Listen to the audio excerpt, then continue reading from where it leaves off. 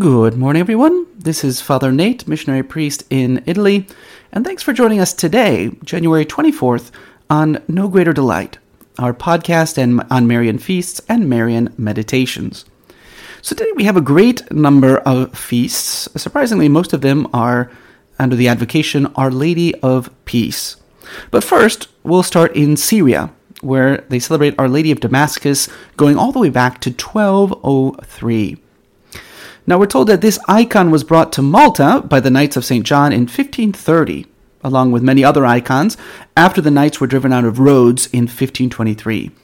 This icon of Our Lady of Damascus is currently stored in a Greek Catholic church, and John Paul II visited it in 2001. There are many accounts of an oily substance oozing from the image, right? In particular, we're told that in 1203, which is, remember the date we recalled, it was when this image began to exude a miraculous oil to the Sultan of Damascus. And even though he was Muslim, in acknowledgement of this miracle, he made sure a lamp was there perpetually burning before the image. We also celebrate Our Lady of Tears, Madonna del Pianto. I don't know much about the story. And also, this is an interesting one, the Virgin of the Cathedral in Toledo, Spain.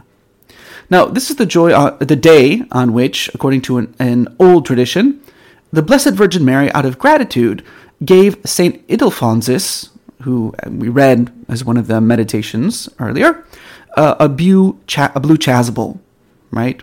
So again, that's the traditional date of recalling that miracle when Saint Ildefonsus received a chasuble from the Blessed Mother. And it's because of that feast, interestingly enough, actually St. Ildefonsus, we celebrated on, or if you celebrated St. Ildefonsus, it would have been celebrated on January 23rd. So yesterday would have been the feast of Ildefonsus. Traditionally, that's why they celebrated the day after the apparition of Our Lady to St. Ildefonsus. And because of that reason, they celebrate Our Lady of Peace as well on this day. So let's talk a little bit about where they celebrate Our Lady of Peace, right? And we'll talk a little bit about her devotion, right? Because, for instance, all throughout Spain, the vast majority of these things are in Spain or in Spanish-speaking countries. So if you want, I can read the entire list. If you want, you don't have a way to tell me, so I'm going to read it anyways. So, for instance, they celebrate Our Lady of Peace in Lomas de Zamora, Buenos Aires in Argentina, in La Paz, Bolivia. They also celebrate Nuestra Señora del Buen Suceso, Our Lady of the Good Event in Quito, Ecuador. Our Lady of Peace in Belén, Concepción, Paraguay. Our Lady of Peace in Toledo, Castilla-La Mancha, Spain. In Sevilla. In Jaén, Andalucía. In Beas de Segura, Chillar, Marmolejo. In Medina Sidonia, Cádiz, Andalucía, Spain. La Virgen de la Paz in Ronda, Málaga, Andalucía. Our Lady of Peace in Libertad, Barinas, Venezuela. In Guararito, Portuguesa, Venezuela. In Trujillo, Venezuela. All celebrating Our Lady of Peace today. So you might be wondering, well, why is that the case? And if you are particularly knowledgeable about Marian feasts, then you know that there is another feast for Our Lady of Peace, which is July 9th. Okay. So what's the story? Because they're also celebrating Our Lady of Peace in Honolulu, Hawaii.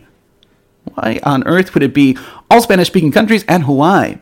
Okay, well, Hawaii is pretty easy to explain. The first Catholic missionaries to Hawaii arrived from France in 1827, and they built their mission on land donated by King Kamehameha III. The priests there dedicated the new foundation to Notre Dame de la Paz, Our Lady of Peace, patroness of their order, which was the Congregation of the Sacred Hearts of Jesus and Mary. So near the spot, the Cathedral of Our Lady of Peace was dedicated on August 15th, 1843, right? The cathedral celebrates its anniversary on August 16th, since, as you know, the 15th is the Feast of the Assumption. And instead of honoring Our Lady of Peace on July 9th, as does the Congregation of the Sacred Hearts in Paris, the Hawaiians follow the old Spanish date of January 24th, right? So what's the deal with the traditional story here? Well, so actually the feast goes a long way back, right? The tradition holds that in the early 1500s, a certain Jean de Jouy presented the statue as a wedding gift to his young bride. So this is early 15s, right? So the statue was known as La Vierge de Jouy and became an heirloom of the family. So then it was around 1588 that Jean's grandson, Agri Joyer, joined the Capuchins in Paris, and he brought the statue with him, where it remained for many years. And so she has an olive branch in one hand and the Prince of Peace on her arm, and for that reason, all symbols of peace, the statue is called Our Lady of Peace. So in 1657, the Capuchin community erected an even larger chapel because many people were coming to seek Mary's intercession under that devotion. So on July 9th of that year, 1657, before a large crowd, which included King Louis XIV, the papal nuncio to France blessed and solemnly enthroned the Virgin statue, right? And so Pope Alexander VII would later designate this date, meaning July 9th, as the date for the Capuchin community to celebrate Our Lady of Peace. Okay.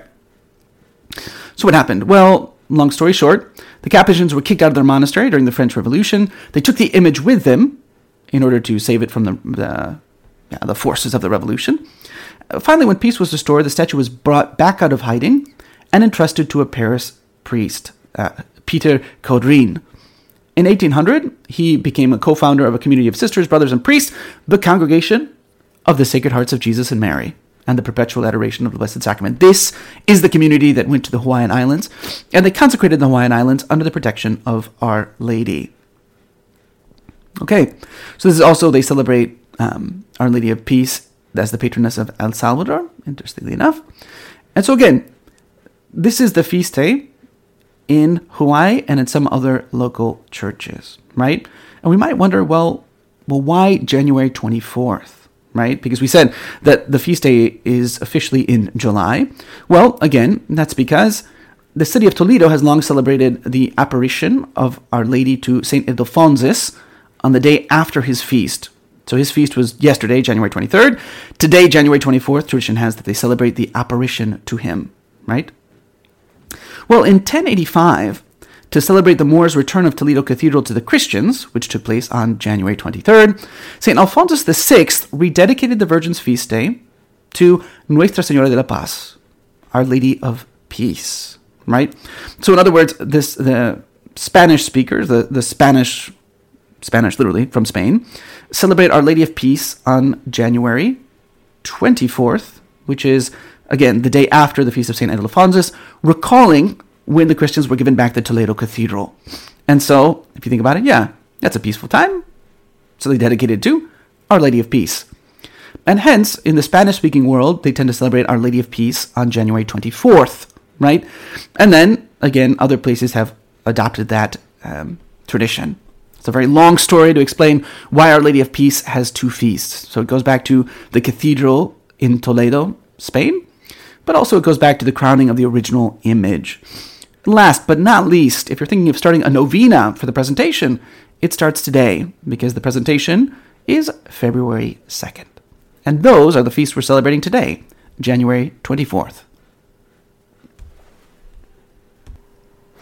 So we continue working our way through Meditations on Mary, our Mother. These are Marian texts taken from the writings of St. John Henry Newman. If you recall, the chapter we're in is entitled The Immaculate Conception. And today we reach the last writing in that section, entitled The Virgin Proclaimed, Virgo Predicanda. It's taken from John Henry Newman's writings on the Meditations on the Litany of Loreto for the month of May. So let's hear what John Henry Newman has to say about the Virgin Proclaimed, the Virgo Predicanda. Mary is the Virgo Predicanda, that is, the Virgin who is proclaimed. To be heralded, literally, to be preached. We are accustomed to preach abroad that which is wonderful, strange, rare, novel, important. Thus, when our Lord was coming, St. John the Baptist preached him. Then the apostles went into the whole wide world and preached Christ. What is the highest, the rarest, the choicest prerogative of Mary? It is that she was without sin. When a woman in the crowd cried out to our Lord, "Blessed is the womb that bore thee," he answered, "More blessed are they who hear the word of God and keep it." These words were fulfilled in Mary. she was filled with grace in order to be the mother of God. But it was a higher gift than her maternity to be thus sanctified and thus pure. Our Lord indeed would not have become her son unless he had first sanctified her. But still, the greater blessedness was to have that perfect sanctification. This, then, is why she is the Virgo Predicanda. She is deserving to be preached abroad because she never committed any sin. Because sin had no part in her. Because, through the fullness of God's grace, she never thought a thought, or spoke a word, or did an action that was displeasing, which was not most pleasing to Almighty God. Because in her was displayed the greatest triumph over the enemy of souls. Wherefore, when all seemed lost, in order to show what he could do for us all by dying for us, in order to show what human nature his work was capable of becoming, to show how utterly he could bring to naught the utmost efforts, the most concentrated malice of the foe, and reverse all the consequences of the fall, our Lord began, even before his coming, to do his most wonderful act of redemption in the person of her who was to be his mother. By the merit of that blood which was to be shed, he interposed to hinder her incurring the sin of Adam, before he had made on the cross atonement for it. And therefore, it is that we preach her who is the subject of this wonderful grace. But she was the Virgo Predicanda for another reason. When, why, what things do we preach? We preach what is not known, that it may become known. And hence the apostles are said in Scripture to preach Christ. To whom? To those who knew him not, to the heathen world. Not to those who knew him, but to those who did not know him. Preaching is a gradual work, first one lesson, then another. Thus were the heathens brought into the church gradually. And in like manner the preaching of Mary to the children of the church, and the devotion paid to her by them, has grown gradually with successive ages. Not so much preached about her in early times as in later. First, she was preached as the Virgin of Virgins, then as the Mother of God, then as glorious in her Assumption, then as the Advocate of sinners, then as immaculate in her conception. And this last has been the special preaching of the present century. And thus, that which was earliest in her own history is the latest in the Church's recognition of her.